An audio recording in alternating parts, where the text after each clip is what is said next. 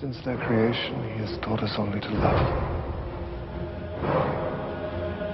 They cannot stop. They brought this judgment upon themselves. They are just lost. It is our place to guide them. It is our place to obey. Tell me, Gabriel, do you wish to be a son who gives his father what he asks for, or what he needs?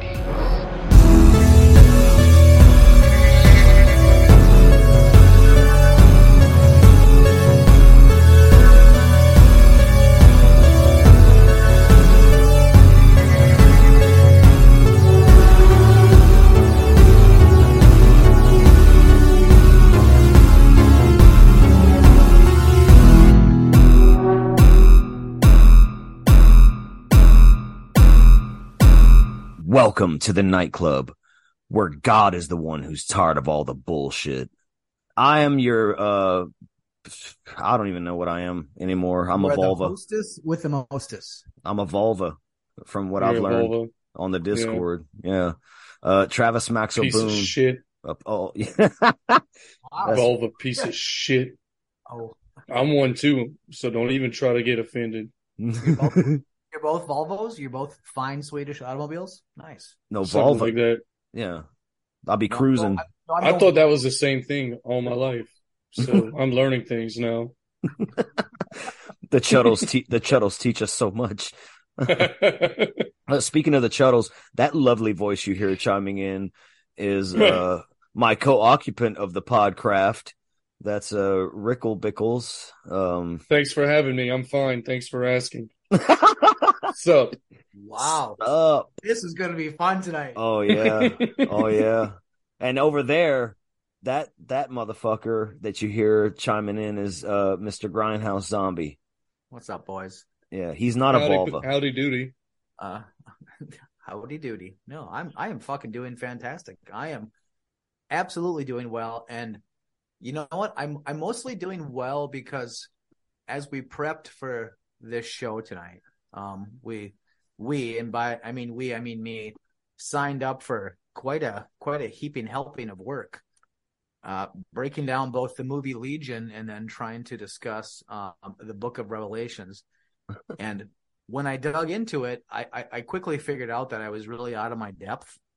So what I did, in keeping with the way that I do things, like over the top and just keeping everything fresh and solid and bringing the fucking knowledge, I brought myself neighbor Todd, who shit, a pastor.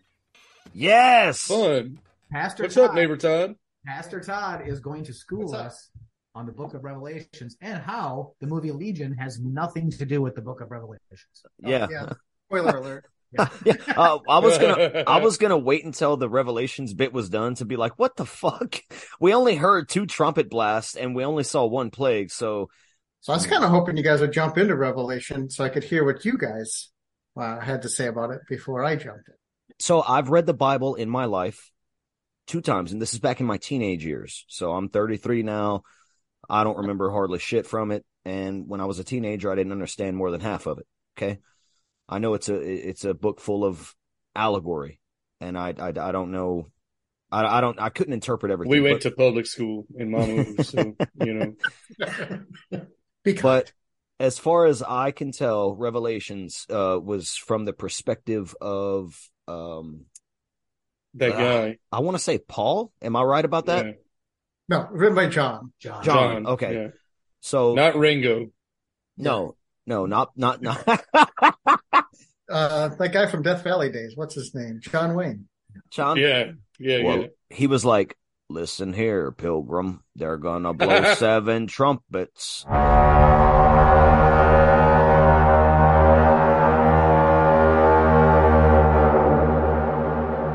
Revelations is the apocalypse. It's the end of times. That's the end of days. That's when the devil is gonna throw down with Jesus, and what you get is 7 trumpets going off. You get different plagues, different things coming in. I know you get locusts with the face of people, and they wear armor, and that's pretty dope. You get a 7-headed beast that rises out of the sea. A bunch of badass shit happens. And none of that happened in this movie, but a bunch Jesus of come badass. back and spit swords everywhere. Is that a thing? Well, there is it does I think describe so. the sword that comes out of his mouth. Yeah. Wow. You keyed on a lot of the imagery. It's called apocalyptic literature. And a lot of it's clearly describing world events, right? Things that are to come. And so when we read that, we're looking, hey, what's going to happen? In Matthew 24, the disciples asked Jesus, how will we know, right? How will we know when it's the end times?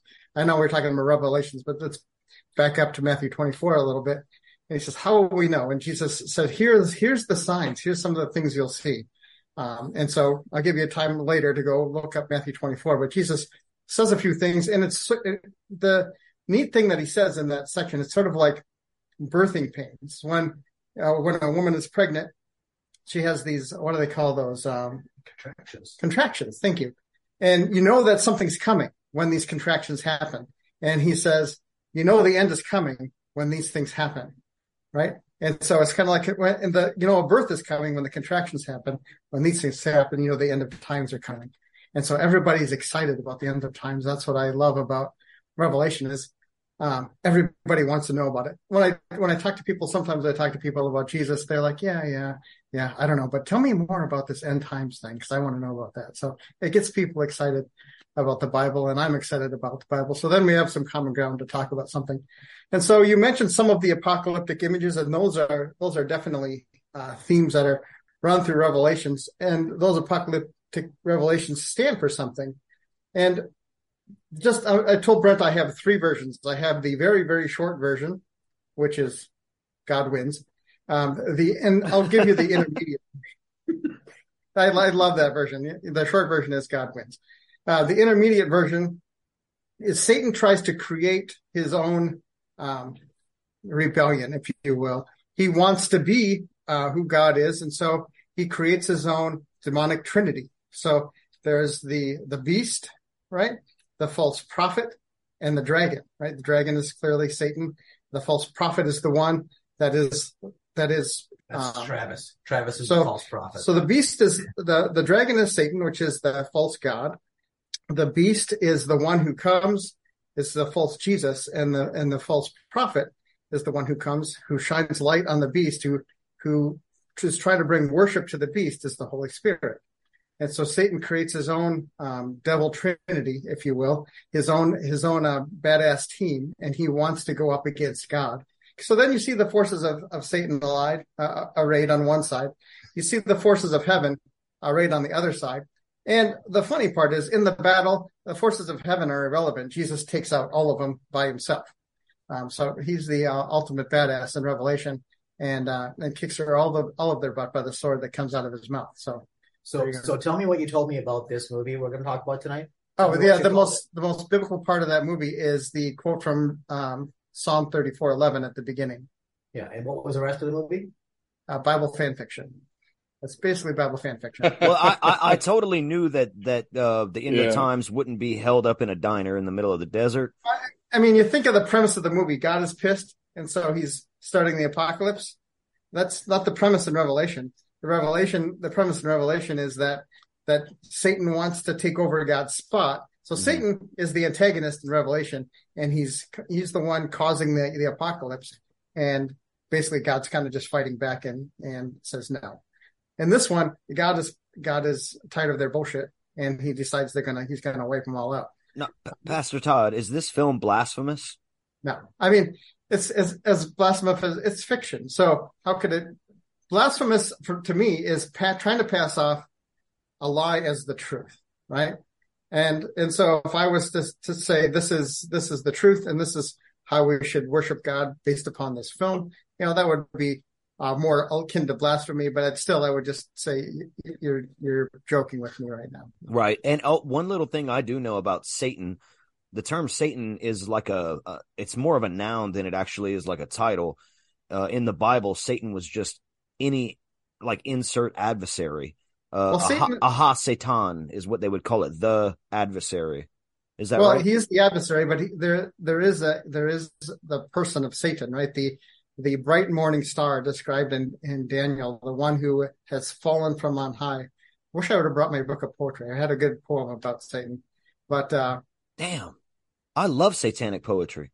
not exactly satanic poetry, but the feel of the poem is, do you remember before you fell, what it was like? You ever made a mistake, like maybe you were in a relationship with a girl and you broke up, and you think back, like, those were some good times. I remember those. I wonder if Satan ever, like, he breaks up with God, like a really bad, messy relationship, and he's like, man, I had some good times. I wish it was back, Oh, And yeah. I'm Makes sure. me think of Sonny in Philadelphia when Mac and Dennis, quote unquote, break up. Their friendship gets tumultuous, I guess.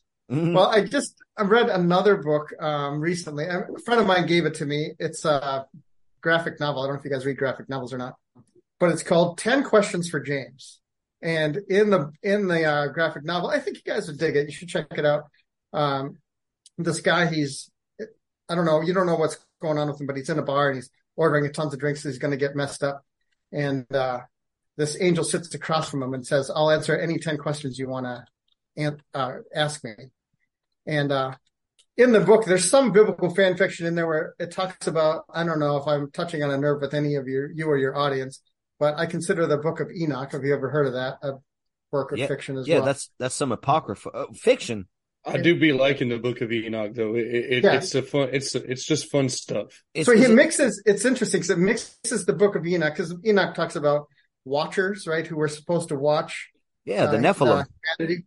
Yeah. Well, the watchers were supposed to watch humanity, and instead they fell in love with the women, and then they got together with the women, got busy, and created the Nephilim. They'd be fucking. Yeah. Yeah, they did the nasties. And then that's where you get the Nephilim, where the giants and the Bigfoots and the all those. But how is that biblical fiction? Bigfoot? Yeah, how's that fiction? I'm curious. How's it fiction? Yes. It doesn't. It's not in Congress with the whole rest of Scripture, and so. Yeah, well, right, but a bunch of dudes left that out. Not God. Some guy wrote that. I support the Book of Enoch. # Enoch in. Well, you and all of the Ethiopian Orthodox Christians all love the Book of Enoch, but all of the rest of Christianity and all of actually Judaism consider it a work of interesting fiction. Basically. Yeah, Ethiopia is Bay. Yes, they are. You'd be big with Ethiopian Christians. They're the only ones who really are like, hey, this Enoch thing is cool. Well, and the Jewish. That's interesting. I didn't expect any of them. The Jewish people think that Jesus is a Messiah, fictional Messiah. So they don't believe he's the Son of God. They believe he was a real person. Yeah, a good person, but not the Son of God. Yeah, that Messiah fanfic.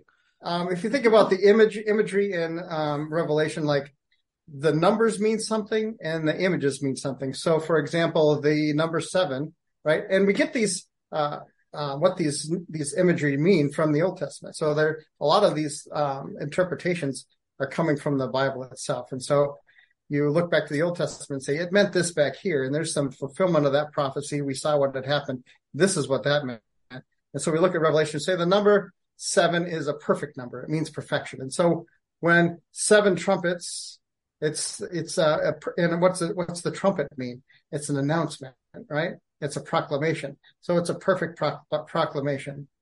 And when you see something like, I already alluded to the false trinity that the devil sets up, right? That's another imagery and for a whole lot of imagery put into that. For the record, I'm the goddamn dragon, Grindhouse. I'm not the false prophet, okay? I wouldn't be so sure of that, because check this shit out. I have proof. Okay. Oh, all right. So this is Travis that we can see on screen. He's Travis is the great winged penis god. It looks like a chicken. He's a shit show. Young.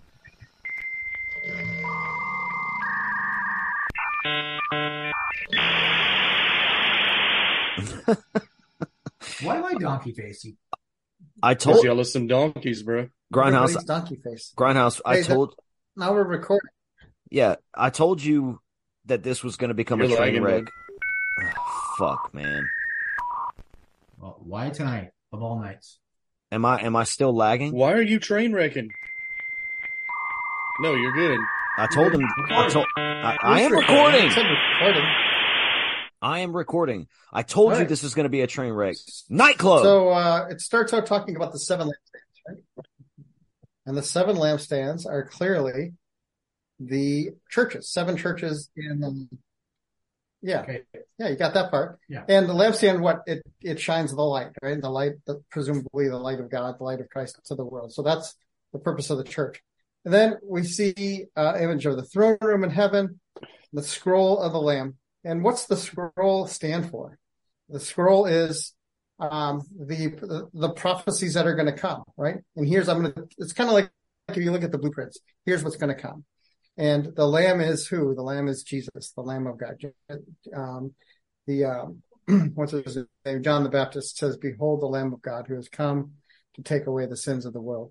And the angel's in distress because no one is worthy to open the scroll. No one is worthy to fulfill the prophecy, to fulfill the plans, but the Lamb has come. The Lamb has come, and the Lamb is perfect and able to open the scroll and fulfill the prophecy. And it talks about the seals. Now, what is the purpose of the 7 seals? Remember, we talked about 7 is perfect, right? What is this purpose of a seal? You know, when kings would write a letter back in the day, right? They would put their little wax on the letter and they put the seal on it. What was the point of that? So that people couldn't break it or see the contents without knowing that it was broken, basically. It was official. It came from the king. You knew that if this was unbroken, it came from the king. And so it had authority, right? And so when the seals are broken, when it's open, it's the authority of God. Yeah. And as the seals are broken and opened, that is the fulfillment is taking place with God's authority coming into play, right? And then it goes in to talk about the woman and the beast. The dragon standing on the shore. We already know that the dragon is Satan, right? And the beast comes out of the sea. So the dragon is a fake god, is a counterfeit for God. The beast comes out of the sea. The beast is a counterfeit for Jesus Christ. And then they have the false prophet, which comes and gets everybody to worship the beast. 7 angels with 7 plagues. That sounds fun. 7 bowls of wrath. I don't know. Just a bunch of. Here's what I'll just give you in general. Here's what annoys me about people that do or talk about Revelation. Here's what annoys me the most. People that hold a newspaper in one hand and the Bible in the other hand. And they'll read in the Bible that says, I see locusts with the heads of men. Oh, look at this. An Apache helicopter looks kind of like a locust, and there's a head of a man in it. The locust, that must be, those are Apache helicopters in Revelation. That's what that must be. And then they look at, the eagle will fight the bear. United States, that's the eagle. And Russia, that's the bear. When the bear and the eagle fight, see, it's happening.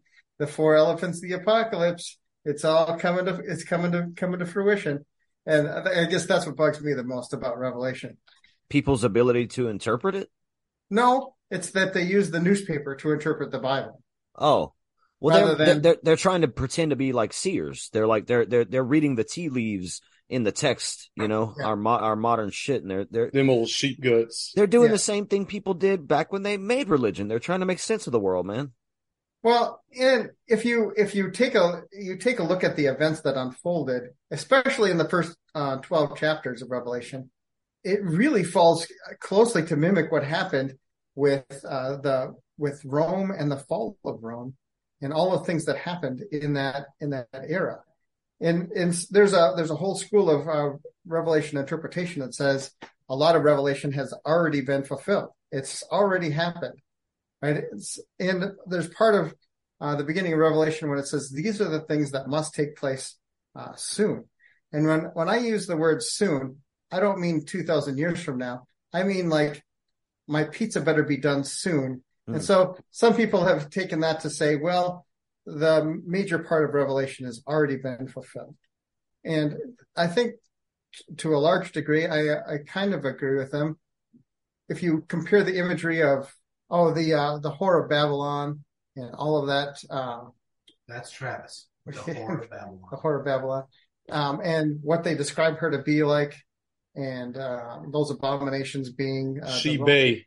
the Roman Empire versus the state of Israel, and all of these things that went on back in the 1st and 2nd century with the Roman occupation, that being fulfilled in that time. And then if you take other epics in history, you can you can connect the dots and say, oh, it was fulfilled. Well, maybe Hitler was the Antichrist, right? Or maybe it happened with Napoleon. Maybe Napoleon was the Antichrist. Hashtag tremendous. All of these things. Napoleon was Bay, though. Yeah, but maybe Trump was the Antichrist. If you work hard enough, you can fill the details in and say, okay, Revelation was fulfilled here, fulfilled there, and maybe that's what we're looking for. Remember, Jesus talked about the birthing pains, right? When you see these things happening, and maybe these contractions are happening, and as they happen sooner and sooner, that's when the baby's coming. That's when the end times come. I read a book called Symphonic Theology by Vern Poitras, and he talks about that exact thing and about how Revelation can be seen as fulfilled again and again and again if you plug these things in from history. And so if we look for that same thing, or if it's coming again and again faster, maybe that's when it comes, right? Yeah, people come when they listen to this, and this show is Revelations, goddammit.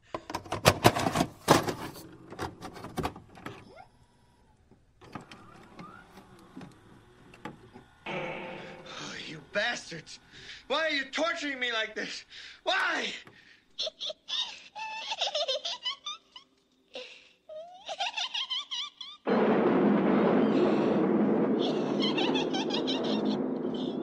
Shut up. We're gonna get you. Not another peep. Time to go to sleep.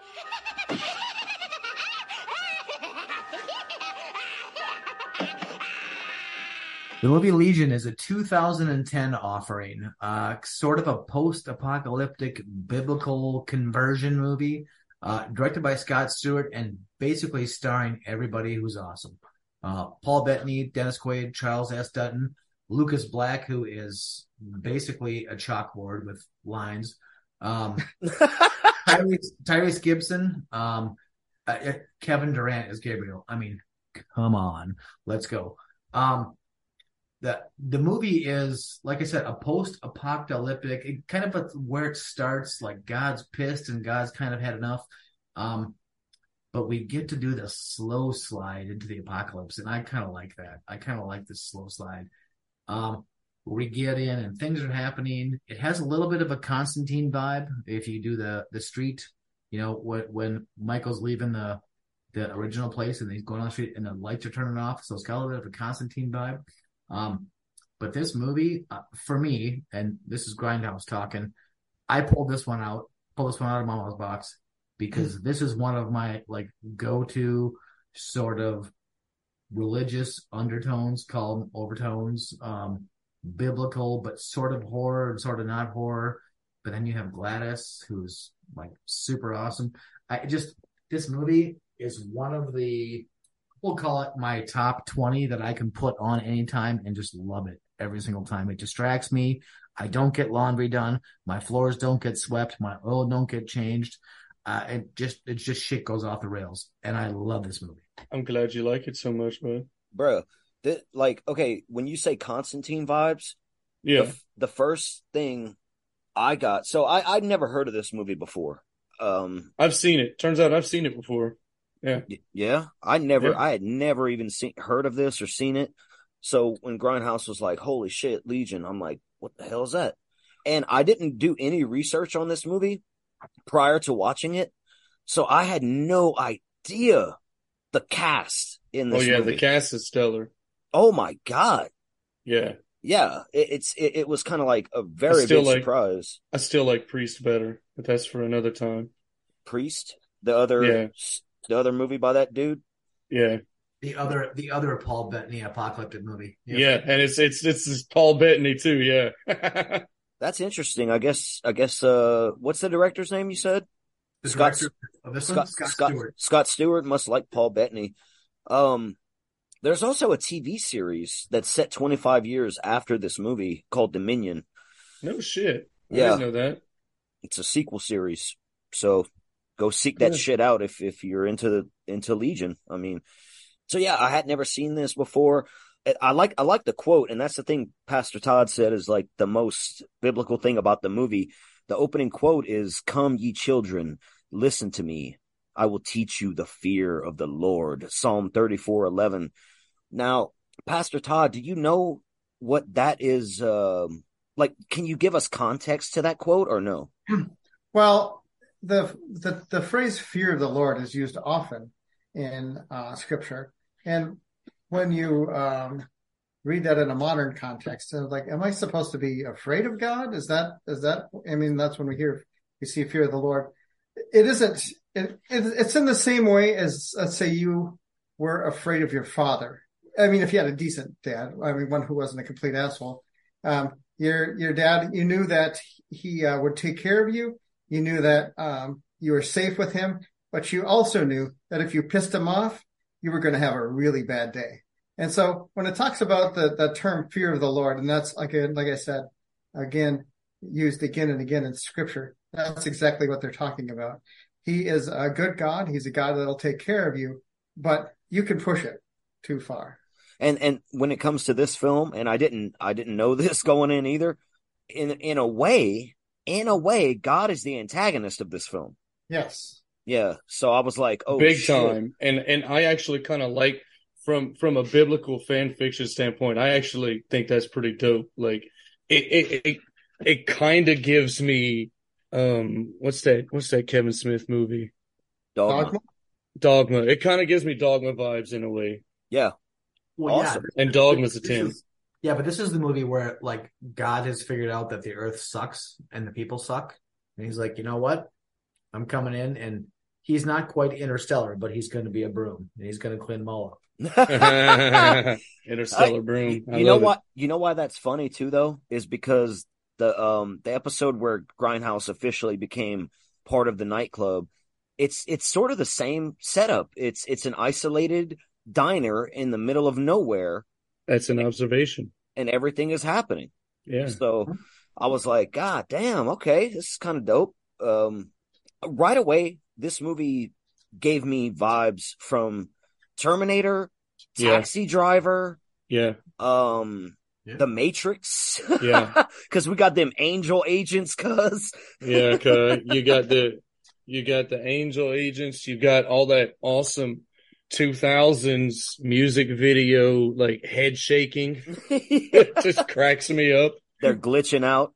And but like even when the CGI, bud. Well, when it first starts, though, it's 2 days before Christmas, right? Yeah. I think it's funny. I think it's funny he touches down in the City of Angels as well. Yeah, in Los Angeles. Didn't catch that. Yeah, of all places, yeah. But then you see, like, the moon being covered by the clouds, and it's like the Los Angeles and the smog vibe, but then a little bit of, like, it kind of had like a little bit of a purity vibe, like things are no longer pure, which I sort of dug, you know?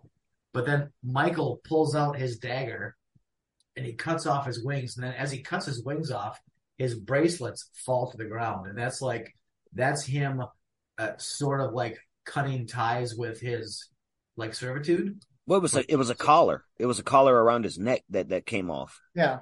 Well, and I mean, I can interject something here. You see that imagery in a lot in choosing between, Satan and God. When Satan rebelled against God, he wanted to be free to do his own thing, right, and not listen to God's rules anymore. So you get that kind of vibe from that, and then you get the same thing from Michael as he cuts his wings off, and that necklace, that brace falls off his neck. I want to be free to do my own thing. Yeah, it happened too fast. I wanted to see that angel gore, cuh. Well, I will say for how fast the opening does take place, and I want to throw that out there for the listeners. The Terminator vibes came from how the movie directly opens. Right. Michael touches down on Earth like the Terminator does, and immediately gets a bunch of guns and shit. From from the Happy Toy Company imports. Yeah, he walks in there and he knocks out the security guard. And that's like, it becomes pretty clear pretty fast that Happy Toy Company has got a couple of secrets as he knocks the lock off of that big shipping crate. And he goes in there and he's just like, I mean, like, it's like a whole long line of him like racking rounds. That's all he's doing. That's all you hear is just like rounds racking. Yeah, Then, Mikey, the McDonald's archangel, he's getting gatted. He's getting gatted right now. Yeah. Oh, He's totally. he sews up his wing wounds and then he gets gatted, cuz. Well, and then He's like, you won't catch me in Cigarette Burns, directed by John Carpenter. well, then you have the two cops that are cruising down the street, and this is one of those things where like I wonder about this. It's like I thought about you. Driving. What? I thought about Grindhouse when I saw this scene because of what the cop says, and this is also the Taxi Driver vibes. I'm sorry, but that's just what he says. Yeah, a little bit. Like he's just mock shooting the homeless. He's just doing the pew pew pew, you know. But Well, then he says a fresh start. Yeah. Light a match and Well, burn that's them all. an allusion to that why God said, "I've had enough of their shit," right? Yeah. Because this is what people are like. And Right. so that psycho cop is basically like a fucking avatar for God at this moment. No. He's the reason that God is tired of their shit. He's not an avatar for God per se, but God is tired of a man's inhumanity to man. And here's an example of this asshole cop who wants to get rid of these people. Then we have the giant explosion, and then we have the hole in the side of the building that's like the shape of a cross, but it's kind of squatted and kind of reminded me of you, Travis. Like if you were a cross, you'd be kind of short and like not proportioned. That's good, you know. And then Michael says it's started. There isn't much time. How did he blow that shit up though? I missed that. And How then did he proceeds to take his time doing everything forever. He's in a warehouse full of munitions. How did he not blow something up? Well, exactly, yeah. So I'm guessing there was some Semtex in there. There was something else, but he blew the shit out of that. And then one of the cops is possessed by an angel, which I'm thinking is probably Gabriel. And Gabriel is saying to him, "These weren't your orders." And he's like, "You know what? Screw that. I'm following my own orders now." And he's like, "Fine, but you will die with a child." And then I thought that was interesting that the angel possesses. Usually you hear about demons possessing a person, but now I have an angel possessed. That's kind of interesting. Yeah, that movie flips the script on that part. But also, there's a flashback later in the movie that I don't think that was Gabriel at that point because him and Mike and Gabriel already had their conversation about him not obeying the orders. Well, but that's why I think it actually was Gabriel inhabiting that one cop because he was like, "These weren't your orders." Because for whatever Michael was, he was the top general in his army. I mean, so in Scripture, Michael is the archangel. They had the general of the armies, the legion armies of God. Yeah, didn't he like kick the devil out of heaven? Yeah. Yes. Yeah. He that boy. Yeah. He that boy. So for that scene though, it seemed like his second in command was like, "What are you doing?" You know, like these weren't your orders. Well, in Scripture, Gabriel is the messenger, not necessarily a bad. Well, that makes sense though. But he's the messenger. In this scene, it makes sense that he's the messenger. You know, and he's like, "Okay, you're gonna die with the child," and then so there's a little bit of a shootout. It could be Gabriel, I guess. It's pretty decent, but then you have Michael hopping in the cop car and he's like, "Screw it, I'm out of here." But as he's driving away, the power is shutting down in the city, and again, a little bit of Constantine vibes out of that one. So then you have a little bit of a pop forward, and then you have Jeep. Oh my God! Why this character name, man? I have no idea why his name Jeep. I have no idea. I like Lucas Black a lot, though. Well, and I honestly tend to as well, but like in this movie, he is flat as hell. He is flat as hell. Well, I will say. I mean, everyone's kind of flat in this movie, to be honest. Oh, I don't think so at all. No. Not everybody. But Paul Bettany's the flattest. He is the flattest fuck on the planet. Well, but he's like Keanu Reeves. That's his thing. He's so flat that it's full circle. You know what I mean? Disagree. Paul Bettany is not flat. Well, I mean, every line delivery is like, "He's coming. We can't. I don't have time. I don't have to time hold this gun to your head until it gets here." Every time. Because I don't have time. All the time. That's how he sounds. No, you're wrong. Sorry. That's okay. I mean, that's what he does. Well, you know, you watched it wrong. Sorry. Okay. Both of us. Fair enough. I mean, there's a good chance I watched it wrong. I'm just saying. Well, Jeep is with this chick, Charlie, and she is with Christ. I mean, she is with baby. She is with Christ. Christ. I'm actually the opposite with Christ. That's a good joke. I like that. Thank you. He's not necessarily wrong. You get that feeling like here's a child that's going to come and save humanity, and that's right. And so, is it like a second Jesus? Yeah, it's Jesus 2.0. I'm guessing it's just 2.0. It's sweet baby Jesus. Definitely. It's the baby Jesus. Again. It's the baby Jesus that Ricky Bobby talked about in Talladega Nights. It's his favorite Jesus, and it's gonna be he's gonna be reborn. This is the sequel. All right, this is the unofficial sequel to Passion of the Christ. We need to cover Passion of the Christ for real, though. Yes, we do. Oh my God, I've been wanting to for years. Well, she kind of berates him a little bit, and she does this like throughout the movie. She berates him a bunch of times, and she's like, "You worried about a girl who's 8 months pregnant and it's not even your baby?" And he's like, "I was like, yeah, I know people laugh at me and whatever else." And then she's like, a month from now, this baby will have a whole new family. And she's like, "If I can't figure out my own life, she's like, I'm not ready to be a mom." He's like, "Well, I could help you. We could do it together." She finally tells him, "Stop carrying the weight of the world on your shoulders." And then there's this kind of like this like dull, shruggy scene, and then you pop into Bob, who is just banging on his TV. He's just banging the shit out. The American way, you smack it around until it works. That's motherfucking Dennis Quaid right there. Dan Quaid. Well, until it works, or until it listens. One of the two. Yeah. And fucking Percy, the goddamn Charles S. Dutton. Oh, bruh. Yeah, he's the best. When he popped in, I immediately got Alien 3 vibes, and I'm like, holy shit. And he's got...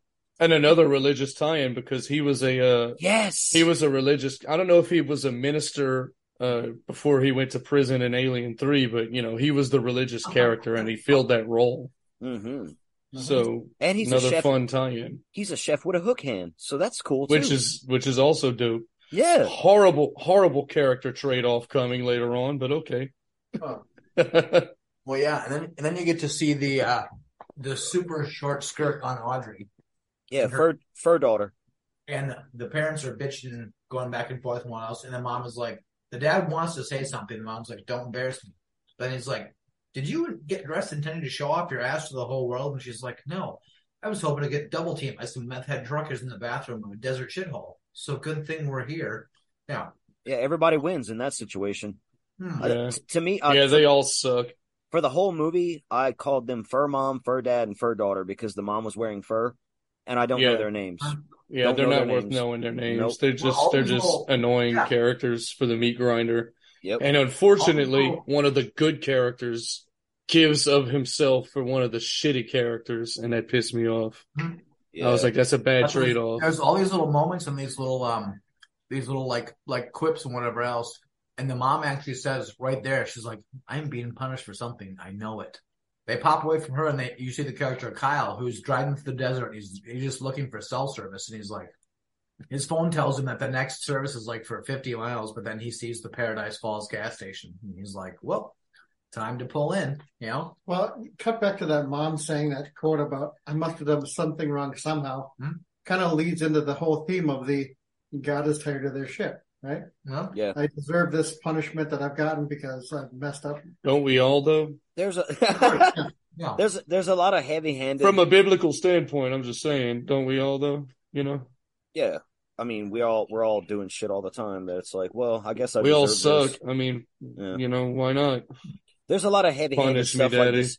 Like in this movie, how many times is someone like, you gotta have faith and you gotta believe and. It's heavy-handed, but I don't find it ineffective. Me either. Like, that's what I was going to say is, like, it's part of this story, and if it's going to be... It's strongly thematic. I'll put it to you that way. Yeah. Strongly thematic. Yeah, so Kyle pops out of his car, and he says Merry Christmas to her, and she's like, "What's so merry about it?" And then she lights up a heater, and he's like, "That shit ain't good for the baby." And then he's like, "Can I get one from you?" That's Tyrese, by the way. Tyrese from the Fast and the Furious franchise, and he's talking to that Preggers chick, and I think he's pretty good in this movie. I like him in this. He is. Yeah, he is. I dig him. Yeah, yeah. There's one scene coming up that is Another shitty character trade off. well, definitely. Bro, definitely. let me ask you something. Why all the black dudes gotta die instead of the white women in this movie? Hey. A lot of white women die, bro. Yeah. But not the ones we care about. Dies, they all die dies, except Aubrey for dies. They always get one. Yeah, but it's bro. My dude goes outside to save the little devil kid. No. Hold on. And they're like, oh, well, you got to leave him out there, or whatever. And then the dumb girl goes out there, the fucking teenager. Hold on. And they're like, she's a child. We have to do something. And I'm like, no, that's not a child. We're gonna get That's a teenager. And those are the scourge of humanity. Okay, those are the worst. That's the one that you should leave outside. Back to Ricky hates teenagers. Okay, yeah. Hashtag. I'm not. He's asking her if she's lost, and she's like, "Am I here?" She's like, "No, not even close." Like, are there any phones that'll work? And then Jeep pops in, and he has that bassinet. But he's carrying it kind of like he's on Overwatch, like he's just like. He's racist, by the way. I don't think he is. I do. No, I don't think he is. I think the filmmakers were racist because they traded the good black characters for the shitty white ones. No, I'm just poking fun. That's a different conversation. I don't really believe that. I'm just poking fun. Yeah. But I see what you're saying, Travis. But they don't necessarily imply that Lucas Black, that our beloved Jeep, is weary of his girlfriend's company because the dude is black. If it would have been a white dude standing there, he wouldn't have said, "Are you all right? Are you all right?" No, I think that you're programmed. I think you're programmed to think because that because of his accent. Yeah, exactly. No. I think he would have because he is the ultimate, like, I just absolutely love her and she can do no wrong, just pussy whipped little puppy. That's what he is. He's a pussy whipped puppy dog. He loves Halloween ends just like Grindhouse Zombie. White, red, orange. He's just like who's getting my way? Who's cock blocking? That's what he's doing. Oh, shit. So, anyway, we hop back into the diner and you have the parents bitching about the car. They're just bitching about the car and how it was supposed to be ready 2 hours ago. And then you have Bob come in and he's like, this ain't a resort, You had a whole diner. Yeah. Getting your car fixed by the people at the diner and you have the fucking nerve. Yeah. But then he starts talking to Charlie and he's like, you shouldn't be smoking, a girl in your condition. And she's like, Bob, how can my condition get any worse? I like that line. That line was good. Yeah. And then you have, Jeep out there with the hood up and he's kind of looking into it, like you don't really know what's going on, whatever else. And then Bob comes out and says, like, why aren't you doing your job? Because he's like sanding that bassinet. And Bob's like, what are you doing? And finally he's like, look, Jeep, she's not your responsibility. And he's like, what, are you going to be a puppy dog for the rest of your life looking for hind tit? And he's like, you know what? I know it doesn't make much sense, but I've been having dreams about her. And he's like, I can't explain it, Dad. It's just something I got to do.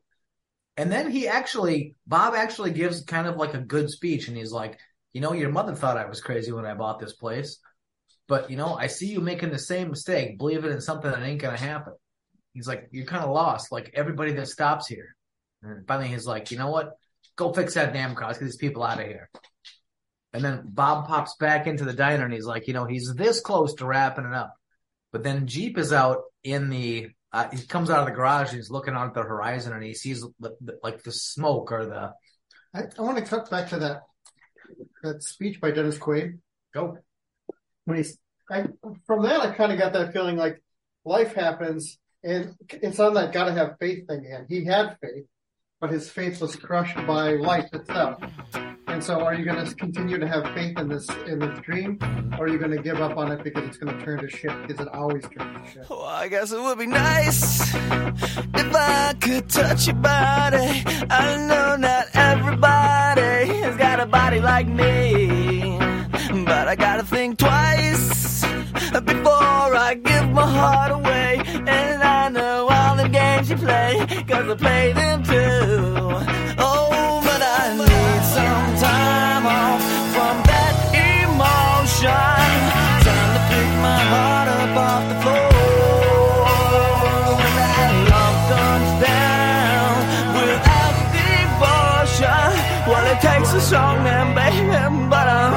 showing you that door. Run, gotta have faith. Gotta have faith. Gotta have faith. Gotta have faith. Yeah, that play. That's when I got like so hopeful about Revelations. I'm like, oh shit, are we gonna see Revelations in an isolated setting? Like, this is gonna be so dope. Yeah, that would have been really cool. The TV's finally working, and it's like, this is not a test, and everyone's getting fucking nervous and shit. Mm-hmm. And they check the radio for the news about the TV. I like that line. Check the radio for the TV. But the radio's out too. The Earth is in a cosmic cocoon right now. Is basically what's happening. Nothing's fucking working, and this is where you get some backstory with Tyrese's character, Kyle, but fuck that, it's Tyrese, and Bob is Din Din. Tyrese is using the phone in the back of the restaurant. He's trying to talk to his son, so I think a divorce is going on, or something like that. I'm not sure, but he can't get a hold of his son. And finally, we get goddamn Gladys Foster. Oh, yeah. She comes in, this little sweet old lady, and she orders a steak, and she's talking to the Fur family. Charlie. That's an unusual name for a girl. Yeah. And then she's like, I'm Gladys Miller. I'm like, where's Sandra and Howard? We're on our way to Scottsdale, and our car broke down. And she's like, oh, what a nuisance. And I was like, hey, the lights are down. Have you heard anything? She's like, don't worry about that. It'll all be over soon. Yeah, that line was very, very ominous. And turns out the cooks in this diner can't fix a car, so they're like, you got to tell them they got to tow their car. And Charlie brings out this steak so rare that flies are just immediately feasting on the motherfucker. Gladys, the father must be so proud. Well, I can do it myself. He's kind of out of sight, out of mind. I've got it under control. It's like, but it's gonna burn. I'm like, what? Your fucking baby's gonna burn. And everybody in the place was like, wait, what? Yeah, when she said it's gonna fucking burn, my dick got hard, and I was like, oh shit, this is some Evil Dead shit happening right here. Said geriatric Evil Dead, cuh. Cuh. Go to hell, lady, you fucking Jesus freak. And then she's like, and she's eating her rare steak. She's like, all the little babies are gonna burn. I mean, to be fair. Everything building up right here. The Jesus freak line, it's gonna fucking burn. When Gladys goes hardcore on Fur Mama and she bites the fucking dad's neck, she's climbing up the walls. She's doing Percy throws a fucking skillet at her. And that 2000 CGI cut. Dude, when Percy snipes her with that goddamn skillet, that's the best, though. Yeah. I like how later they're like, it clearly broke her neck. I saw it. Right, yeah. Like, I saw it break her neck. I'm a doctor. I am a trauma surgeon. Dennis Quaid is shooting, and like, he shoots her. And he's trying, but he gets deadite slapped across the fucking room. Yeah. I like the part when her feet are dragging, but they're not moving, and she's just kind of like going forward like the lady in lavender or something. Oh, man. That part's dope. Yeah, and then Jeep gets his moment, but he can't do it. He freezes. Yeah, he chickens out. And then Kyle comes in with his big old 45 and just goes, kabang, kabang, kabang. Tyrese takes care of that motherfucking shit. Oh, he does. All kinds of. I'm gonna say right now, this scene is probably my favorite scene in the movie, and it's also the one I have the most problems with. The reason we're gonna get to this, but I'm gonna say it right now. The reason that old lady was all fucking Evil Dead is because the possessed by angels, not demons, are trying to kill the baby. This old woman had ample time to stab her in the stomach. Yeah. Forever. But then there's no movie.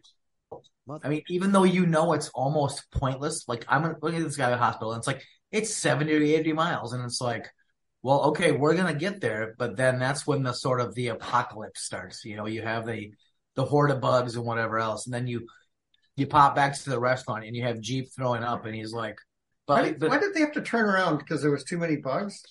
Yes, that's why they turned around. Because it was coming on, and they just couldn't do it. Because it must have blinked or something, because all of a sudden it's a damn diner. It's a Chevy. The air filter would have plugged up and it would have stopped running. That's fine. I also I think the Locust didn't get enough screen time. That's all. I agree. I The agree Locusts with were that cool. 100% because also the Locusts, like right when they get back to the diner, it's like the Locusts gave up too, like the inept zombie horde. Right. They kind of just they were like, all right. I guess the Locust's purpose was just to keep them. So they didn't have to buy another set. They could stay in the diner. Yeah. Oh, maybe, yeah. But it's like, but then you have Jeep just being like, I froze, I couldn't pull the trigger, and then everyone's like, what's happened? And then you have Percy, who's like, is like, I'm gonna go get my Bible because somebody's got to start praying. And then even after Gladys Miller is dead, she's on the floor and she's burning up, and she's been dead for an hour, and he's like, well, I don't know, the bitch just walked on the ceiling. And Kyle is talking about how do you explain a motherfucking pestilence? Which is just, it was a great line for me. Like, to be fair, yeah. Like, yeah. Well, how do you explain the shit that's happening? Yeah, but then like the cops are pulling up and everybody's happy and they're like, "But wait a minute, LAPD? Like that doesn't make a lot. Especially when in the middle of fucking Nevada, it doesn't make any sense, And then you have fucking Michael, and Bob's gonna be like all badass just basically because of what he's seen so far, and he's like, "Take one more step and I'm gonna drop you." And then Michael's like, "Is this how you greet all of your customers?" And he's like, "Show me your teeth," And he shows him his teeth, and he's like, "They look good, Dad." That's what Jeep says. Yeah, Dennis Quaid has a fucking tooth fetish. A little bit, yeah. And he's like, "What's your name?" And he's like, "Michael." And he's like, "Okay, well, sorry about that." But don't judge D.D. Quaid. I'm not judging Dan. When he grabs Bod's gun, and he puts it to his head. And he does the slow lean out with that shorty 12 gauge on his forehead. And then he's like, "They're here. You're going to need this," and shoves his shotgun back in his face. He's like, "Thankfully you were here to hold me up just long enough till they got here, bud." Then we go into full blown gun town. And I think this is like a really fun moment. It's really okay, shit's actually going down. So let's put up some walls, let's put up some boards, do whatever else. But then kind of everyone's like just kind of watching and waiting, kind of see what happens. But then the power goes out and everyone's like, okay, what the fuck are we doing now? And then eventually they put some troops on the roof, to the roof. The roof. The roof. The roof. The roof is on fire. Yeah, but then we can hear the sound of the ice cream man, This is another tie-in to Kyle's fucking like, Maximum Overdrive. Exactly. And he's like, you can't be fucking serious. And then Michael gives his firearms safety speech, which I love. He's like, "There's a safety switch on your weapon. You won't be needing it." And he's like, "Just go down 2 clicks," which is like full auto, And he's like, "When this starts, hold on tight. Otherwise you're going to blow your hand off." And then everyone looks at Percy with his hook, And then he's like, "Oh, what the fuck y'all looking at me for?" I love that. I love it, bro. I love it too. Yeah, it's such a good moment. Oh, And dude. Well, we have my favorite scene coming up with the ice cream man. So, that's so awesome. Fucking Doug Jones getting out. He grips the edge of the door, and he almost like forces himself out of the ice cream truck like it's too small for him. I just love that. yeah, Doug Jones's Bay and the ice cream man and all the imagery that he come with is the absolute scariest thing about this movie. Oh yeah, this gave me a Nightmare on Elm Street vibes. Long limbs. Doug Jones is the tall man, boy. He took Reggie's ice cream truck. Dude, dude, irregularly. Oh, I can't say the word. Long limbs scare the fuck out of me. I don't know why, but they always have. If your limbs are way longer than they should be, because you're 5'4". That's why. That creeps me the fuck out. Yeah, my stubby upside down cross ass can't bear it. So I'm just looking at it like, God damn. So I love when he starts running like a Planet of the Apes. Like, I love it. I love it. Oh, when he gets out and he sniffs and he's just like, so they start blasting. And it just comes. Oh, it's fucking just awesome. Yeah, oh God. And they just I didn't see him come. Just light his ass up. Oh. He came so much, and they Did start. you say I didn't see a gun? Is that what you said? No, I said I didn't see him come. You said, and then he comes. I didn't see that part. I we watched different movies. I meant he advances. That's what I meant. Oh, okay. Different thing altogether. Yeah, it's his imagination right there. If you saw the ice cream man in the light when they had him backlit right there. Oh no! Yeah, that's that when imagery you is can, super dope. That's Yeah. when you can clearly see that he comes right there. Yeah, you can see his wing ski, so I'm pretty sure he did come. I'm Yep. Yep. All these vehicles start fucking approaching, and every driver is becoming an agent, and it's so awesome. Yeah. So they commence blasting. Oh That's yeah. what I Oh, yeah. understand. What, They you have all these blast it. angels. Why are they using possessed humans? What? Because the angels are more badass. Right. Well, because for the most part, the angels can't appear on the ground as an angel. They have to have a vessel. So that's why they're using. Except Gabriel and Michael. Right. Okay. Maybe The whole because point they're of this, the whole point of bosses. this movie is that the weak will overtake the strong. That's the whole thing. So the angels have to. Yeah, come the meek shall inherit the earth. correct in the least possible vessel. So that's what they do. They come down as all the fucking pussies and the homeless and the Wow. burnouts and whatever else. Yeah. Hashtag woke. And heavy metal guys. Heavy metal guys. Yeah. Because That's later. But we get a car explosion. We get bazooka explosions. We get massive demonic car pileups. There's we a get fucking law rocket in there. I mean, holy demon fuck. hordes cometh all over Doug Jones and a balloon girl. Yeah. The little girl with the balloon. I have that in my notes too. And she's just like, man, she's just all like sad and like. Dude, I'm not going to lie to you. This imagery of the balloon girl and all the demonic shit and the cars blowing up, like all of this, when I'm watching all of this scene, just like Gladys, I am rock hard for all of this. Into it, big time. Much. No, hell yeah. And then we had this just it's honestly like a fucking rad gunfight. I mean, it's just like, it's just awesome. someone needs to be on the roof at all times. Like they need to establish. Well, hold on. The horde retreats. The horde does retreat. Right. And to me, I know I watched it wrong, but I'm going to say while I was watching it, to me, they retreat for no reason. Michael is trying to tell everybody, listen, there was the flood and now it's the extermination of humanity by angels. Anyway, Respect. And Kyle sort of gives him that little speech about like, and he's like, you know, I'm no, what does he say? He says, I'm no pastor, but, and then he goes like, talks about the old lady with the baby teeth and whatever else. And he's like, how do you know? I like that. I like that he called them baby teeth. Yeah. He's like, but how do you know all this shit? And he's like, until last night I was on their side. And he's like, and then Bob is like, yeah, and yesterday I was fucking Santa Claus. And he's like, and then Bob is like, I don't believe in God. And then Michael says, that's fine, Bob. He doesn't believe in you either. Right. Because in every movie with a religious overtone, that line always comes up, but it's like, well, God believes in you. You know what I mean? So I'm glad they turned it on its head like that. I did like that. Yeah. Flip scripting again. Yeah. Yeah. The next scene is the most pointless scene in the movie, and it could be cut for me because Percy and Tyrese are on the fucking rooftop. They're standing guard with their guns. They talk about guns. People be starting shit. That's why fucking Tyrese carries a gun, but he never fired it until this day, and I don't believe that. Yeah, because he took out the old lady pretty quick. Pretty good. Oh, really, going back, really well. But if you go back 10 seconds, there's a moment, and these are some of my favorite lines in the movie. He's like, I simply don't care what you people believe. They just want the child dead. And he's like, the first test was a test of our strength. The second will be of our weakness, you know? And he's like, discuss it, do whatever you want, or help me. He's like, but trust me, something much worse is on the way. Yeah, and when he said that, I was kind of excited about.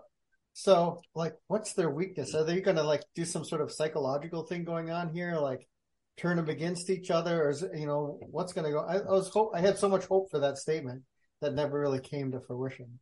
Oh, I think it totally did though. And I say that they test their weakness.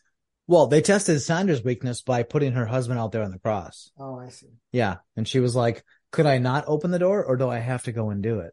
Well, I mean, that's what it was. I'm not going to lie. If my loved one is okay, we're jumping ahead, but if my loved one is in that situation, yeah, I'm going. I don't care. I'm going to try to save them. So what kind of test is that? That's kind of fucked. But that's not really. Well, it's a test of their weakness. You know, that's what it was. Let's say your love for your husband is your weakness. Right. They're saying your humanity is your weakness, Jeep and Michael are having a conversation, and Michael's telling Jeep about how he was a soldier, a general in his army. And Jeep is like, well, what changed? And he was like, well, I was given an order I didn't believe in. It's like, he lost faith, but I didn't. Yeah. And then Jeep is kind of like, well, how come you still have faith? He's like, everything I have faith in has caused me nothing but trouble. And Michael gives him the speech about, I've watched you guys kill yourself over race and greed and patches of sand and those other things. And he's like, but I still some people who will not be bound, who won't give up when all hope is lost. Because they don't realize that being lost is so close to being found. And he's like, I see you, Jeep. He talked about his dad, like his dad when the mom left, and he spent 5 years trying to help him find his way home. He's like, you guided your father through his lost hurt period. Like, yeah, and you love a woman who has a child of another with no thought for yourself. And he's like, finally, he's like, Jeep, he's like, you're the reason I still have faith, you know.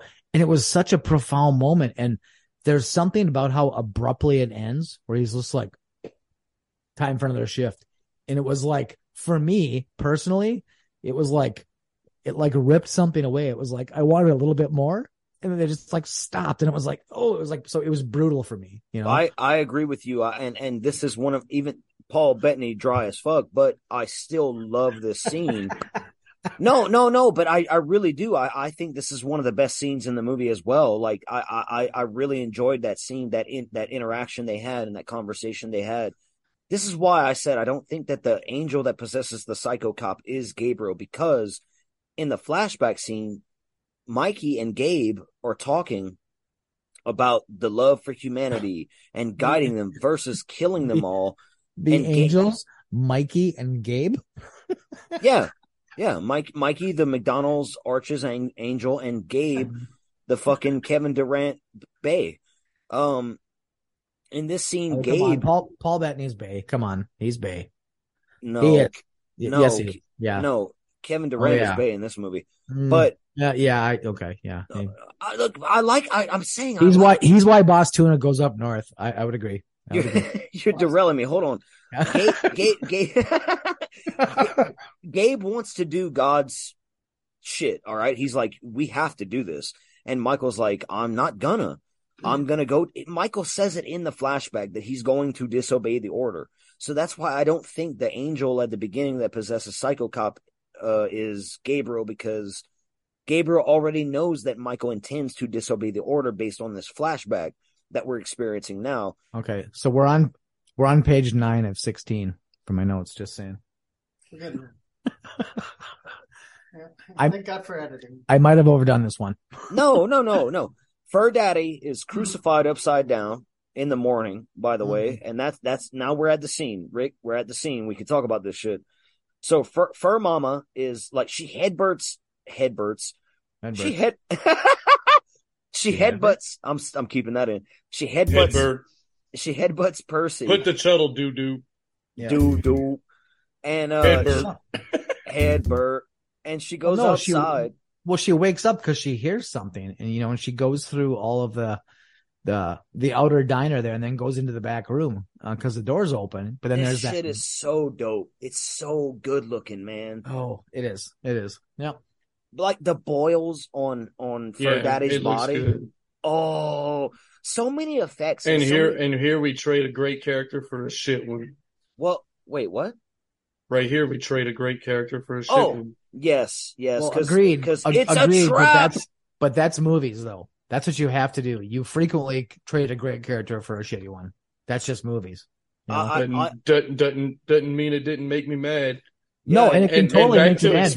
And back to exploiting people's humanity as weakness. Let's talk about, there you go, Vietnam. You know what I mean? When children would strap bombs to themselves and run towards soldiers. You know what I'm saying? Yeah. Shit, they did that in Iraq. There you go. There you go. You know what I mean? Like there, you can exploit people's humanity as a weakness. Absolutely. Okay. So popping back into the diner, you see blood dripping from Percy's now dead hook. And then you have Bob. He's just like, it's my fault. I fell asleep. Dan is blaming himself. Yeah, and he's like, they trusted me. Oh, wait. We skipped over this. We skipped over it. When Percy, so we skipped over this whole part. What happens is that Fur Mom goes outside to save Fur Dad, who's upside down crucified, and he's got boils all over his body, pulsating. He wasn't crucified. He wasn't crucified. He was just tied up. No, it was a cross. It was an upside down cross. He was crucified. He was just tied up. He was not crucified.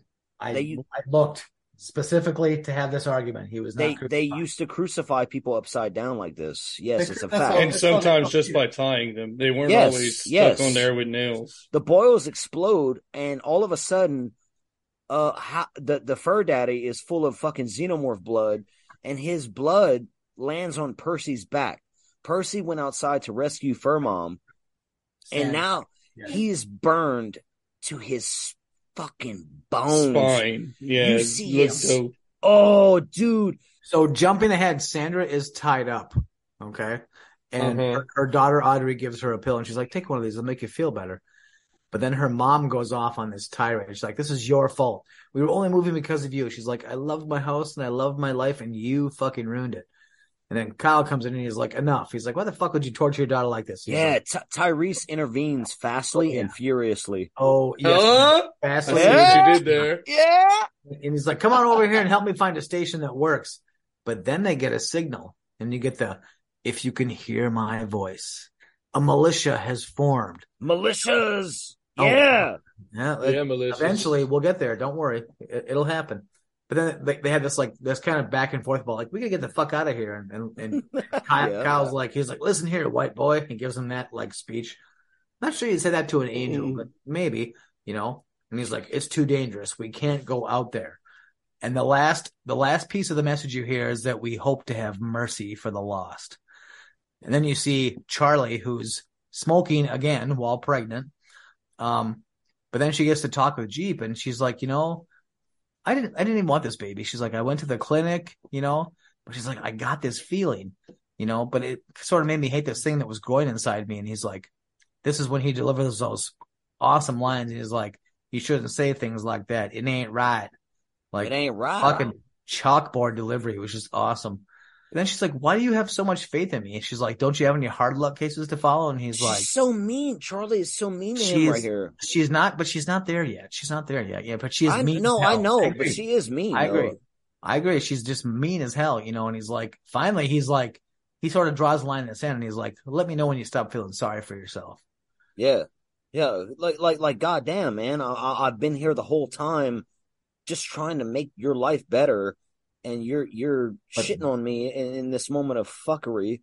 He told her ass though. He said, like you said, he's like, well, when you decide to fucking, I'll be here then. Yeah. And then you get Tyrese and Fur Daughter bonding on the roof at night, and Fur Daughter admits that she's not a good person, and Tyrese is like, me neither. Yeah. And the power comes back on, like, holy shit. And this is where the movie goes into overdrive. Like, now we're getting there, man. I'm like, yeah, here we go again. Because a car comes up and... Oh, but dude, you're jumping over. Because he is talking about when he was bad. That's the only way that he got his father's attention, And so he got really good at being bad. Yeah, that goes back to Ricky hating teenagers. Yeah. I mean, I was trying to skip over for a reason, but Ricky, go ahead, rail on this one. Oh, teenagers suck, bro. I mean, what do I really have to explain why teenagers not are really. the worst? That's why I skipped over it, but keep going. They suck. They're aggravating. Yeah. They make dumb decisions. They're not grown. They fuck everything up. They're not children. That's for damn sure. They make holes in your floor and your walls. They do. Yeah. Well, that's the whole point, though. And he talks about that when you get to a point where you finally have a family, that you realize that being bad is not so good anymore. At some point you got to like fucking man up and just like start pointing your arrow in the right direction. Unless being bad makes you a lot of money. You could, compare that to Michael disobeying God's order as being bad and getting God's attention. So is Michael a teenager? Is that what you're saying? Oh, not necessarily. But... Well, Paul Bettany's dry, and I said I like him, but now Ricky, what do you think about what Pastor Todd compared it to? Say it again. He said Michael is basically a whiny teenager that won't listen to their fucking dad. Yeah. This movie took a whole different perspective, didn't it? Yeah. Yeah. I don't know if that's keep going. Like a full comparison. I just saw some kind of. No, I get it. I get it. I think it's good. I think it's very good. No, I mean it's fair. It's just this movie doesn't have the best writing. Nope. In the world. I'm just, you know what I'm saying? Like, not even close. And I'm not trying to hate on it. It just doesn't. Well, I'm not hating either. But it just seems like they didn't know exactly what they wanted when they were making it. You know what I mean? I get that feeling a lot too. To be honest, there are parts where I almost fell asleep. Wow. The power comes back on, and there's cars approaching. There's a dad and his son in the car. And this is where Tyrese is like, fuck this. My son needs me. I'm going to save that kid. Mm-hmm. And he jumps down there while more vehicles are fucking coming out of like left, right, left to center. And you get a bunch of punk rock devil people who jamming Achilles. What are these people? Like, are they angel possessed people, or are they just Saturday Night in Mamu? That's what it looks like to me. Yeah, they're just some more possessed people, bro. I don't know. Well, Tyrese to the fucking rescue, and he shoots a bunch of them, and he gets a hold of the kid. He's humming. He's like, and he goes, exploiting his humanity, and he kills Tyrese. And Fur Daughter jumps down there. And nobody gave a shit till the white girl jumped down there and was in danger. So Fur Daughter jumps down there, and she's stuck hiding inside the van that the dad and the son arrived in. You're gonna die now. Oh yeah, the way that kid sounds, is so fucking dope. I didn't like it. I didn't like the way the kid sounded. I liked it. I did like it. Oh, I dug it. I absolutely dug it. Yeah, I dug it. Yeah. Mikey decides to pick up some guns because Charlie's like, you either do something or I'm gonna. And he's like, well, I guess I'll be an angel. Mm-hmm. And he goes Old Testament on all their asses. He's fucking pumping people full of lead. He sets the van on fire. I get this question. I liked that part. He jumps down with an AR-15 or whatever it is with a M203 on it, but never uses the portamilla grenade. I see that in movies all the time. Yeah, that's a bummer. But Todd's pissed about this. You got a literal grenade launcher on your gun, dude. Being somebody who's used that, and he's like, why wouldn't you use that? Grenade launcher. That would have saved you a lot of time. Right. You want to blow up a car and shit, then why not? Well, he's trying to save that girl, though, and he does. So he uses the gas pump. I would have just blew that car up because she's a dumbass teenager. And then drops it. Well, in this scene, Mikey uses the fucking gas pump. But the way he uses the gas pump and whatnot, it all looks dope. Like, I was like, okay, fuck yeah. Yeah, set the car on fire, rescue fucking Fur Daughter.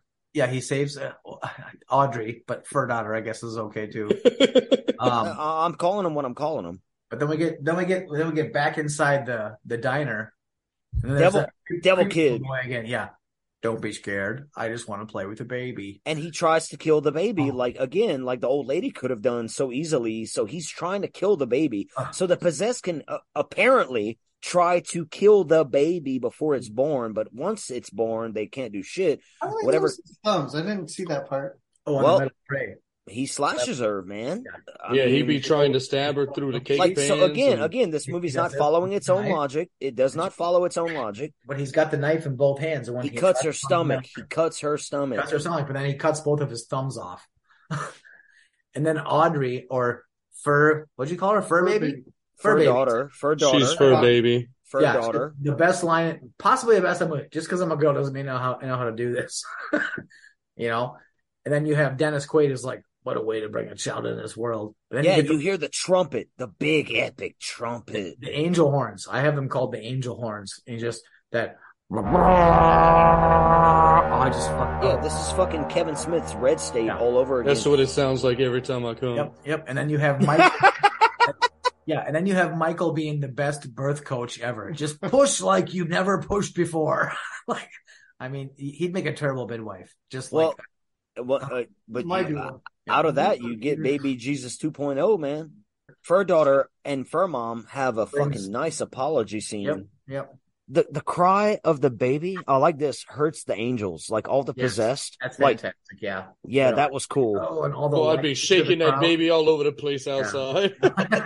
Well, they don't have to, because apparently now, and Michael says this, the possessed can't hurt the baby, but he's coming. Yeah. So whoever he is, or it is, or whatever the fuck. Spoilers, it's Kevin Durant. Yeah, it's Kevin Durant as goddamn Gabriel from the flashback scene. Well, but then Sandra though gets breaks free of her restraints though, and she basically grabs the kid, and she's like, "Come on, it's just one baby. Like what? Like how bad could it possibly be?" And then Gabriel bursts through the front door, and then Michael shoots her right in the melon. Good shot. Yeah. He, Michael executes that woman. Good. Yeah. Well, but Good. I'm just saying, like, but also, and more importantly, Jeep goes in for the interception and catches the baby.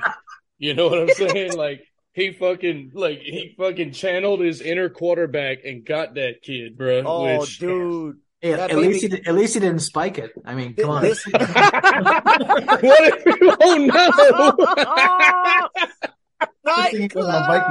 Showboating, disqualified. Yeah. Well, and then Spiking Gabriel, a newborn baby. Gabriel shows up with his sweet bulletproof wings, but then he very quickly gets into it with Bob, and Bob gets the slice. Yeah, okay, dude. so y'all wanted to talk about the CGI that I thought was kind of lame. The baby? Them wings the kind of bummed me out a little. I love the wings. I don't find any fault in that. No, I love don't. I mean, I'm not saying they're horrible. I'm just saying, like, I was like, oh yeah, that's some 2000 CGI wings. I really could not tell, dude. I'm honestly watching this movie, and Ricky. I thought it was really good. Ricky, Yeah. you watched it wrong. Okay, fair enough. In this There's a good chance I did, because look, when I'm telling you, Brent, I've seen this before, and the first time I watched it, I actively did not like it. Oh. So this time I've come around a bit, but there is a good chance that I watched it wrong this time also. Okay. But definitely the first time, because the first time I did not like it. Well, fair enough, dude. Fair enough. The CGI in this movie didn't throw me like how it was. What? Oh, and and I'm not saying it threw me, bro. I think something in the tone threw me. No, I'm saying for me it didn't throw me. Okay. Well, okay. I was talking about me, but sure, make everything about yourself. It is, yes. Yes, it is. The nightclub. Well, Travis is our prophet. Remember that. I'm the host, bro. I'm the You dragon. know what I mean? And now I'm Draconic Napoleon. Okay. So after Bob gets the old schlissy slice, then Michael tells, what the hell is his name? Jeep tells him to find the prophets and learn to read the instructions. And he's like, yeah. What instructions? Because he has to repeat it. What prophets? What instructions? You know? And then you have Gabriel, and he's like, I knew he'd send you. So eager to please. And then Gabriel's like, unlike you, the rebellious son. He's like, your wings, they would have helped you now. The shitty teenager angel. Then you have the group's walking outside to the car, and you have that weird bag-headed person who's beating on the car with a baseball bat. That was cool looking. It was psychedelic as hell. Like, what? I love that this scene, the possessed part way for fucking the baby, because Michael did say they can't touch the baby once it's born. So they won't do shit. They're all looking down, basically, like, oh, fuck, it's Jesus. We can't do shit against Jesus, baby. Right. Even though before, when she was pregnant and it was in her belly, they could have totally done something. Old lady could have stabbed her. Yeah. So anyway. Exactly. Yeah. But Gabriel is still. Well, the birth is symbolic. I don't know what of, but I'm guessing it's allegorical. No, it's part. It's like you said earlier when I brought up this big gaping plot hole. You said it's writing. The movie would end if you don't do this. So that's why it's happening, because of writing. Be careful. Be careful. If there's a big gaping hole, Travis is going to climb in it. Just saying. He's going to fill it with his horse dick. Yes, he will. Yes, he will. But then you have Gabriel, who's like, so you think you can defy him and not pay the price? And Michael's like, well, but the child lives, and it doesn't really matter what happens to me. And he's like, well, that's a fool's sacrifice, you know. And he's like, you can't run. And he's like, I'm not running anymore. And they get like locked into this like. Well, I love this. Stare. They have a brotherly embrace. Like, Michael touches Gabriel's face. They hold hands. Yeah. But then it's like, bro. I like this. I like dug this that a lot. too. Like they did not want to fight each other. Right. I like that shit. I love this. Oh, it's so good. This fucking final battle is, for me, it's epic. It's epic, but at the same time, it's a little bit like, it's a little Matrixy. Oh, yeah. I love the We're going to shoot for the sake of shooting, but nobody ever actually gets shot. I love the TV smash. I love the sledgehammer that you can twist the fucking handle and it starts spinning everywhere. That is a morning star, sir. Yeah. Well, Nerd. or a mace. Yeah. I would say it's a Morning Star because it's one-handed or two-handed. A mace is normally one-handed. No, and a mace does 1d6 damage, whereas a Morning Star does 2d. Okay, yeah. 2d4. Everybody here is agreeing with you, Rick. We're calling you a nerd, but it's because we know and we agree. No, yeah. It's because you know. Full disclosure, that's cool, but also I love how the angels require mechanics. Hell yeah. I love it too. I think it's dope. I think it's dope that angels have their own technology. But it's also stupid. But I love it. No, that's the magic, bro. Michael gets sliced, much like Bob did. Yep. Interesting, like replay of things. Then. But then Michael's like, it's enough. But then Gabriel picks up his weapon and spikes everybody. And then you have that really, honestly, one of the things I didn't like about the movie is this weird slow-mo fall of Michael to the floor. Okay. And then Gabriel's like, you wanted to live like one of them. No, you die like one of them. Yeah. But then he dies. That line made me chuckle. Yeah. Well, it made me too. But then he dies into light and vanishes. Yeah, and he just disappears magically. Back to the car, and you have Charlie. So it says, "Jeep, your arm," and he's like, another one of his supremely delivered lines. The instructions. No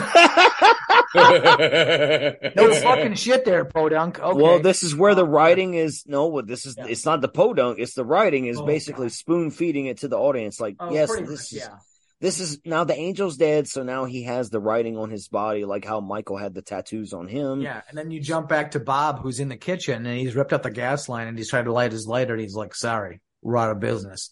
And there's just this boom, and they give you this little bit of a moment where you think that Gabriel might have gotten fried, and then they're kind of flying down the highway, and it's like we're coming up, and then there's the Red Ridge Forest, and it's like, hey, let's look around and see what we got for guns, and there's a flare gun, and there's this, but then Gabriel shows back up, and he is pulling a full-on Terminator 2, ripping that car apart. Yeah. Oh, yeah. Oh, yeah. Everybody else see that, the Terminator 2 thing there? Oh, yeah. He gets in the car, too. He's trying to kill the baby. Yeah, exactly, yeah. Goddamn Jeep is like, fuck this, I'm gonna speed my ass off and then hit the goddamn brakes. He floors it in that fucking old Crown Victoria. You know, there's blue smoke pouring off the tailpipes from the fucking oil burning from the bad rings, but the thing just keeps on going because it's a fucking Crown Vic. And then you have Audrey's like, Jeep, just do it, and he slams on the fucking brakes, and you got that big fucking crash, and the car just fucking tumbles. Great scene where Gabriel goes flying out the front windshield and the car fucking goes flipping, because I was like, God damn. And the way they framed it and filmed it, like, that was really, I really enjoyed that. Yeah, most definitely. And it's like, then the dust sort of settles, and it's like, somehow Charlie is already outside the car and walking around, and she's kind of hauling Jeep's like half broke ass out of there, and he's like, the baby, and she's like, alive. And he's like, Audrey? Yeah, not so much. Yeah, so again, Ricky, every white chick dies except the fucking birther of the fucking savior of humanity. So, yeah, I don't really follow your logic on that. Okay, so just the angel Michael is racist then. How about that? No, it's just fucking Jeep. He wouldn't let him open the door for the black dude, but boy, when the white girl was in danger. And so Gabriel's in there and he's like, give me the child. And she's like, no. And he's like, well, then death will come to you both. So then Jeep jumps in and he's all up in Gabriel's shit. And he's like, why do you continue to fight when all hope is lost? And then the best, most succinct line in the whole entire movie, fuck you. Yeah. I love that too. Like, I sort of loved it and hated it at the same time. Like, really? That's like. Well, no, I mean, fuck him and his old pretentious poetic ass. You know what I mean? You and your pretentious poetic ass. Yeah, And then Michael returns and he's like, this can't be. You disobeyed him. Michael returns full archangel with the wings. Like, he just got the shine. He's got the Aragorn thing. This is the ultimate MacGuffin right here. Yeah. This is the ultimate, You're a MacGuffin. Deus Ex Machina. Mm-hmm. Yeah. This is the ultimate, now we're just blessed with fucking. Yeah, you gave him what he asked for. I gave him what he needed. He's the hero. He's the hero we need, not the hero we deserve. Well, but it's like, did he ask him for a hand job and he got a blow job? I mean, like, all of it's kind of good. Stop being gross. I don't want to be. I can't. No one's allowed to be gross except Travis. I can't help it. And well, I'm gonna say it. This scene, like, this is the ultimate scene where I was like, "Okay, movie." Like, the ending. I was here for it though. I really? liked it. I wasn't. Yeah. No, I was not. That's because you watched it wrong. Yeah, I know. Yeah. He's I like, know. but the whole thing is like, I would not have shown you such mercy. And he's like, that's why you failed him. And that look on Gabriel's face when he was like, he had to like put his wings between his legs and tuck tail and run. Hey, I like that he shamed him. This is also where it's like the whole plot of the movie makes no sense. Yeah, but fuck it, dude. It doesn't matter. It ain't made sense. It ain't made sense yet, dude. Well, this is where it doesn't make sense. Okay. Yeah. Well, no, but I'm saying the whole plot, like the whole overarching plot of the movie is that God wants to kill people. Basically, Michael went and did the thing, and God changed his mind or something. But whatever. No. God had a plan. Michael wasn't down with it, and kind of changed the I know plan. what the movie is, but I'm saying like the logic of the movie is that it is basically like Ricky said at the beginning. The whole plot seems to be it was to shame fucking Gabriel for not fucking killing his brother. I kind of too, but at the same time though, I think it's one of those things where when you get up in the morning and your wife says to you, "What should we have?" Gabriel's tremendous. What should we have? Can I finish or no? Can I laugh? Yes, you can. Absolutely, can. Okay, laugh. I did. All right. Yeah. All right. I asked him to unmute. Brent, unmute yourself. This is all staying in. I'm sorry, I'm fucking around too much. Okay. Go on, son. Hashtag douchebag. Anyway, no, but the whole point of this is like you get up in the morning and you have your own free will and you're going to do whatever you want, but then you don't and you do what's best for everybody. And like that's to me that's the whole point of this movie. It's like you live your life, but there are points where you just got to take one for the fucking team. And for me, that's like the whole gist of this movie. It's like you have to, sometimes you don't do what's best for you, but you do what's best for the people around you. And by virtue of that, it will be what's best for you. So getting to the end of the movie, you have Michael saying, they're waiting. You are the true protector and you always have been. Lucas Black, in another one of his just awesomely delivered lines is like, will we ever see you again? And he's like, right. Have faith. And then like what does that mean? Right. Like have faith in what? Right. What does any of that mean? Yeah. And then I thought that was a weird bit of writing myself. Yeah. And they look down in the valley and they can start to see all the prepper RVs gathering, which is awesome, Mm-hmm. And then they hike down, and then it's weird because they hike down and it's like it seems like that's the place they want to be at this like weird camp, but then all of a sudden they're on the highway again and they're driving and they're kind of in an old truck. It's like Terminator again. Very much so. But then there's like he looks down at her and he sees the baby, but you also kind of see her boobies in the background. So I have this one labeled babies and boobies. And he has this like really weird wry smile on his face, and she goes back into her thing about how God was tired of all the bullshit. And then you get credits. Yeah. Often wait, but before you get credits, they stop for gas, and this little kid takes a picture of her, and he says something, and then the guy that's next to him is like, yeah. Then the other guy that's next to him is like, what did he say? And he's like, he says that if you don't okay, for the record, pay for this picture, then his father will beat him. For the record, she said, "Llena el tanque," which means fill the tank.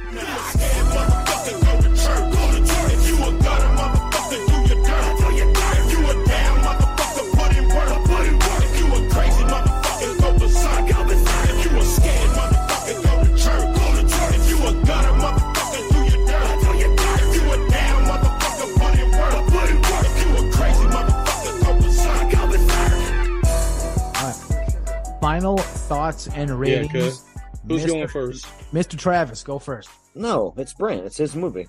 Fuck you. No, I'm going last. Last. Yes, Pastor Todd should go first. There we go. All right. He's the guest. I have no final thoughts. Well, nightclub. That's a rarity. Okay. All right. All right. Fair. So, The first time I saw this movie, I guess I didn't like it because I remembered when I saw it this time, oh shit, I've seen this and I didn't like it. This time, I picked up on a lot of things that I liked, a lot of things that I loved, and I remembered why there were things that I didn't like. So I don't know if it's something in the tone or like some of the goofy CGI or just some of the writing in here and there, or it's probably just a combination of it. But I wanted to love the movie because I love the concept and I love the cast and I love a lot of the certain set pieces, but there's just something holding it back. Something holding it back. I like the movie a lot. That's why I'm not shitting on it. I like the movie a lot, but I don't quite love it. I'm going to give this a 6.5. For me, I didn't know anything about this movie going in. The cast was phenomenal. Their performances weren't. The writing is shit, but awesome at the same time. You have a lot of great scenes that blew my mind. I was like, I did not expect this in this movie. Yeah, the set pieces are great. You know what I mean? You can tell, and I don't mean to be stepping on your toes, but you can tell what they had in mind. You can look at certain scenes and be like, oh, that's definitely one they had in mind when, they were coming up with the concept of this movie. It seems like a 15-year-old wrote this script or something. Like a kid that was like, oh, this would be cool. This would be cool. This would be cool. Angels this would and be cool. Guns, that'll be cool. Yeah, that'll be cool. Just throwing shit and seeing what sticks. Yeah, it definitely seems like they didn't have the overall vision for what they wanted. No. But I don't think it suffers tremendously for that. Hashtag I mean, shit, I almost love it, It's an hour 40, but it's really an hour 30, and there's 10 minutes of credits. This movie's fast, so it's not a hard watch. And for what it is, an isolation piece about these biblical themes. Yeah, we don't get all of Revelation. Yeah, I know I watched it wrong, but the movie's full of fucking problems. Sorry, but it is. There's plot holes left and right. They don't make sense. But that's also what I love about some movies, is that it don't make sense and it's crazy. So this movie got me on the crazy level. I'm watching it and I'm like, well, that's stupid, but hell yeah. Fuck it. And then I see spines and I see old Evil Dead ladies and I see fucking Tyrese trying to save a kid and getting his neck bitten in half, and fucking Din Din Quaid blows up a whole fucking diner. Like, this movie's dope. I'm going to give this a solid 8. So for Senor Grindhouse, this movie, there's a lot of realities for me. Being a lovelorn guy who loves a woman who's not going to love you back. So many spots where you have to make a choice to be the good guy. So many spots where you will make a choice that is not necessarily best for you, but it's best for everybody. I've seen this movie probably, not bullshitting, probably 25 times. It's a movie that I'll put on when I am in a mood where I want to watch something, but I don't know what it is, but I'll put this on and I will try to, I hate to say this, like, find some sort of meaning in life. This is that movie for me. Overall, it's an 8.5. Ooh. I love this movie. This is the first time Grindhouse came in higher than both of us, Ricky. Well, I did bring this one to you, but I brought it because I love it. I think it's got some great themes. It has a great cast. I know some of the acting's a little bit flat, but I mean, that only goes so far as the writing goes. There's some great lines in this movie. There are some great scenes. The, Jeep diving for the baby, as bad as the baby looks when he dives for it, it's just that it's back to him doing what he thinks is right. Like, fuck it all, I'm going to do what I think is right. Oh, well, hell yeah, he's right. And that's kind of what I like about this. This movie is a fuck it all, I'm going to do what I think is right. Fuck yeah. And Todd, you have no rating. You're like, no, fuck this. Well, I don't know. I've not watched it 25 times, but I did not get that out of it. When Brent called me, he says, I want you to watch this movie and I want you to come on the podcast. And then it's a little bit of revelation, this or that. And then, so I was like, okay, well, that's interesting. And I had just read that graphic novel I told you about, 10 Questions for James. So I was like, oh, hopefully it's sort of like that, because I had that running through my head. and it was none of that whatsoever. I'm like, oh, okay, so this is, and it seems like it's a little schizophrenic. It can't make up its mind. Is this a horror movie? Is this a biblical movie? Is this, a drama, parent dynamic drama? What the hell's going on in this movie? I could never figure out where the plot was going. It seemed like it's a blend. It's definitely a blend. It works for the movie for sure. Yeah, but that's life though. That's every day. One day is dramatic. No, it isn't. Yes, it is. That's life. No, it isn't. Well, yes, it is. You're wrong, Ricky. You watched. Maybe it is. You watched your life wrong. You lived your whole life wrong, Ricky. I mean, would I watch it? I know. I mean, if I had to, I guess I probably will because I'm at Brent's house all the time and he says he watches it. I probably watched it before. I didn't know it because we do stuff and it's on in the background, but I wouldn't watch it again on purpose because I don't have that kind of patience or that kind of time. I don't know. Fair enough. I guess that 5. You got a 5 out of Pastor Todd. I mean, it's not horrible. I mean, I like things with biblical themes, but it really didn't have a biblical theme other than, like I said, Psalm 34:11. Angels and God. Gabriel and Michael, those guys are in the Bible. Those guys, yeah. Pastor Todd's coming in hard at a 5. We had an expert on, and the expert said 5 out of 10. Yeah. I came in. Oh, I thought out of 10. I thought it was out of 100. Oh, no, just kidding. Wow. I came in at an 8 out of 10. Ricky came in with a 6.5 out of 10. Huh? I'm a 5 out of 100. That's me. Oh shit! And for the record, Pastor Todd can also be kind of a dick sometimes. I can be. Yeah. Well, he admits it. I admit, especially when I've been drinking. Yeah. if you want some real fun, have him officiate your father's funeral. That's dope. And use the term hookers and blow. Hookers and blow. Yep. Wow. Should have saw his brother's face when I did that. So Grindhouse fucking won the goddamn Legion war here. Yeah. He finally had a score higher than us, which is unprecedented. Which is great. On the show. Yeah, I'm glad. Yeah. Did you hear Pastor Todd say that he's not a big fan of horror? That maybe get me uninvited, but me either, dude. Honestly, I don't get what the big deal is about horror. It's kind of lame. Yeah. No, Ricky likes dramas and rom-coms. That's Ricky. Yeah, rom-coms all the way. Yeah. So our next episode is going to be Chuddle the As Good as It Gets. So yeah, next episode. I know. Stay biblical, bitches. Wait for the bell and embrace the ice cream man. Ooh, embrace the Bible. What if God is real and he doesn't like him? I like that sign off.